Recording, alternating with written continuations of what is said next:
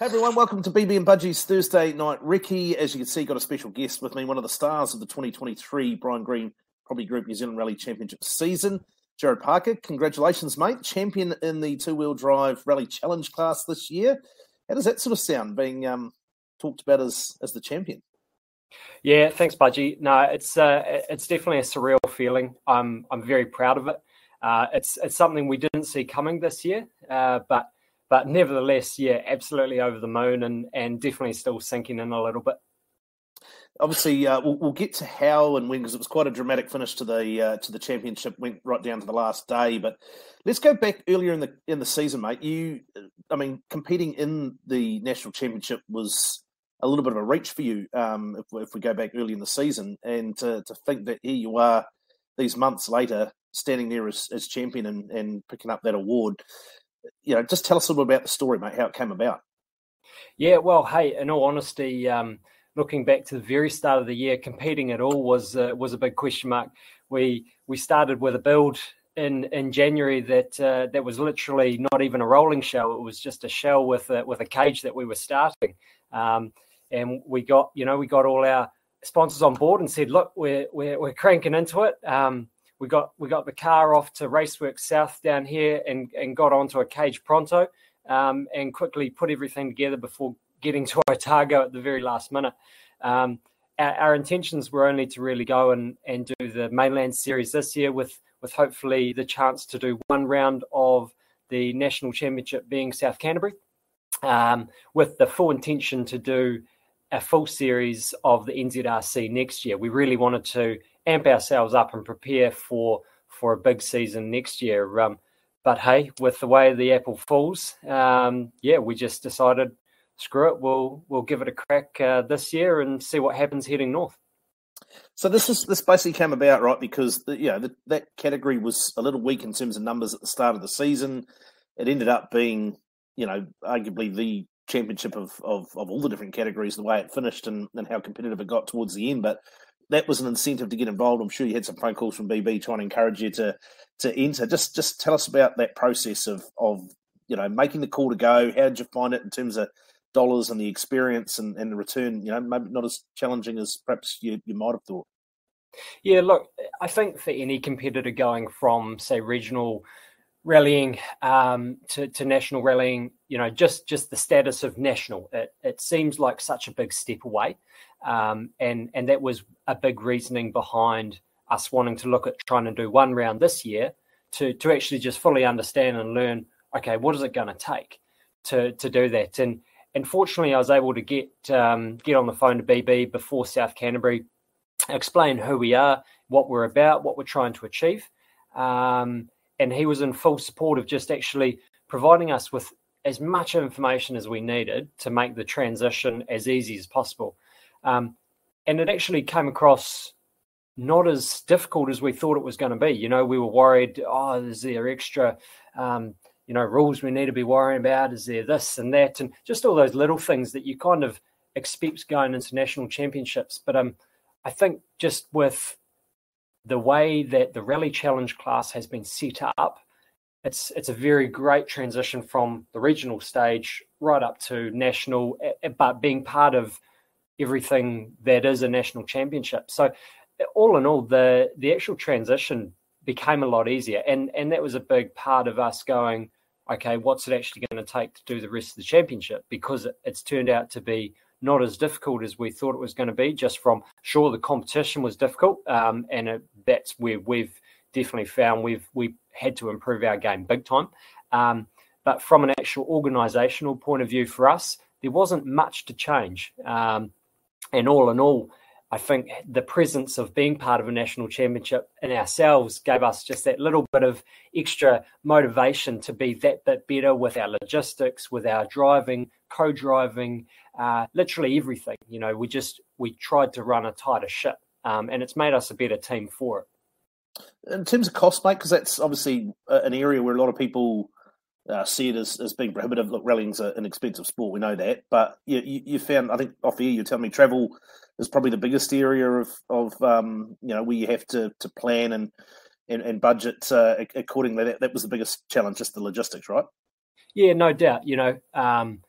hey, you look at we considered, do we try and make our way out to Whangarei earlier in the year? And the hardest thing about making that transition from regional rallying to national was the travel side, purely for how far and wide you have to go. But the way the calendar worked out, that we could head up to the north to do 2 rallies in a row at the end of the year, made it much more viable for us to actually take our service car and trailer, thanks to Saddler's Garage, who loaned us it, to actually get up there, which we wouldn't have been able to do without. It actually meant that the cost of getting to the north and staying north wasn't that bad, because we weren't worrying about having to come round back and forth through the south. So, things actually didn't end up that bad. We had already planned a budget, and we were able to stick to that. So, it's always a positive when you can stay near that. All right, let's talk about the competition itself, because up until this year you hadn't competed in the North Island. The way that the championship was set up after South Canterbury, you can see that there was an opportunity to potentially win, or at least be in the frame of winning a national title. So you make the effort to come to the last 2 rounds, Daybreaker at Palmerston North, Bay of Plenty. There was certainly some challenges thrown at you in terms of weather and conditions, and then the competition. You had a phenomenal fight. Yourselves and Brett Madron, essentially going head to head and setting up what was a winner take all at Bay of Plenty. Just talk to us a little bit about the competition and the challenges of those last 2 events. Oh, no doubt. Coming from the South Island, Otago, Canterbury, especially South Canterbury, they're flat out roads, nice wide open stuff most of the time. And then we come up to Palmerston North, to Daybreaker, and all of a sudden we're in amongst a lot more trees, a lot narrower farm roads. All of a sudden your average corner goes from a 5 to a 3. Personally, I think that suited us a lot. Our little car really enjoys the tighter stuff. I enjoy it personally. I like to throw it in, and I can use the camber of the road. I really enjoyed the fact that we all of a sudden had these cambered corners to really chuck a car in and drive it out. And you just, especially with our little 2-wheel drive, there was just a real enjoyment to being able to get through that tighter stuff. And because we're still pretty light, you're still carrying good corner speed, compared to, I get personally a little bit flustered on the high speed 6s. The tighter stuff was awesome fun. The weather at Daybreaker, well, that was first time we'd ever rallied in the rain as well as in the north. It was definitely jump in the deep end and learn to swim very quickly. But in all honesty, we loved it. The wetter it got, the faster we became, and the more confident we were. I guess the great thing that I've learned from rallying over the last 2 years is you learn to deal with all these different surfaces, and difficulties with roads. You learn to read that, and you learn to watch out for it. So I was a little bit wary coming into Daybreaker with the rain and what do we do to try and mitigate issues and risks and all this kind of stuff. And at the end of the day, we just went, bugger it, we'll just go do some skids. And the wetter it got, the more time we had between co-driver and driver to get used to notes, because we're still very, very fresh on that. We just started to flow, and almost being a little bit slower in the rain was actually to our advantage, because we just had a little bit more time to think. And by the end of the day, we're starting to win stages, and it flows on to a winner takes all battle at Bay of Plenty, where you couldn't have asked for a better finish. We were trading. I think there was one stage I was 0.01 of a second over, like 8Ks off Brett, and then another one we were 0.2 off him over 6Ks. Like I was saying to my co-driver, you're talking a couple Ks through 1 or 2 of the corners difference throughout that whole stage. That's the difference. It's a phenomenal battle, mate. And how neat to be able to win it the way you did. I mean, both you guys had really good campaigns. Whoever came out on top, probably, you could make obviously a strong case to say you thoroughly deserved the title. To win it on merit rather than, and on speed, I imagine that's pretty satisfying. Oh, no doubt, and Brendan and I had a really good sit down and chat at the prize giving dinner in Tauranga, and both of us kind of said to each other, look, we put everything on the table. We gave it everything we could. If you bet me on the day, well done, because that's all we had, kind of thing, So I guess to have someone that you're able to face up against like that and push them to their limit and then push you to your limit, it was exhilarating. I've never quite felt, I've always have been competitive in whatever sports I've done growing up, but I've never quite felt that competitive I did on that day. It was a totally different feeling. It was like, we're throwing everything we can at this because it just means the world at the moment. Awesome. Mate, I've sort of asked other guests across the year about that particular category, the camaraderie. I mean, look, you guys are as competitive as anyone. And I know both of you desperately wanted to win at Bay Plenty to take out the title. But while you fight hammer and tong on the roads, off the away from the car, you guys are extremely close as well. Like, it's really good camaraderie amongst that field, right? Oh, no doubt. And I wouldn't even say between just the two of us, the whole class, as you say. We had all four of us at Bay of Plenty jump out of the cars waiting for a stage. And, by that point, we'd all won a stage each on the day. Talk about close and competitive. To have every competitor in a class actually win a stage on the same rally is pretty impressive. But, everyone's just, giving each other a bit of stick and, you bloody bet us on that one and, I'm going to get you on the next. And, but just having a really good laugh and at the same time, if we had an issue or they had an issue and there was anything that could have been done to help them keep going, absolutely, we would have done it. They would have done it. We had, I text Sam Byrne the day of or the night before saying, hey, we want somewhere to try and hold our trailer and race car before the rally start. Is it okay if we leave it with you? I'd never even met the guy. No dramas, mate. We'll chuck it at the workshop and at Orange Motor Co. And no problem. That's just the level of camaraderie and the friendship that you create is next to none. Where do you see that kind of level of camaraderie? And yet, as soon as that visor comes down, you're out to beat the other person. It's pretty special, isn't it? Like I've been lucky enough to be involved in lots of different sports, and I think what we've got with this championship is, it's the best way to do it when you're that competitive, and we are. Like, everyone is super competitive, and they've got their own goals, their own things that they want to tick off, and that means beating the other person. But to be able to embrace each other afterwards and enjoy each other's company, and we do it better than any other sport, I think, in New Zealand, which is really awesome.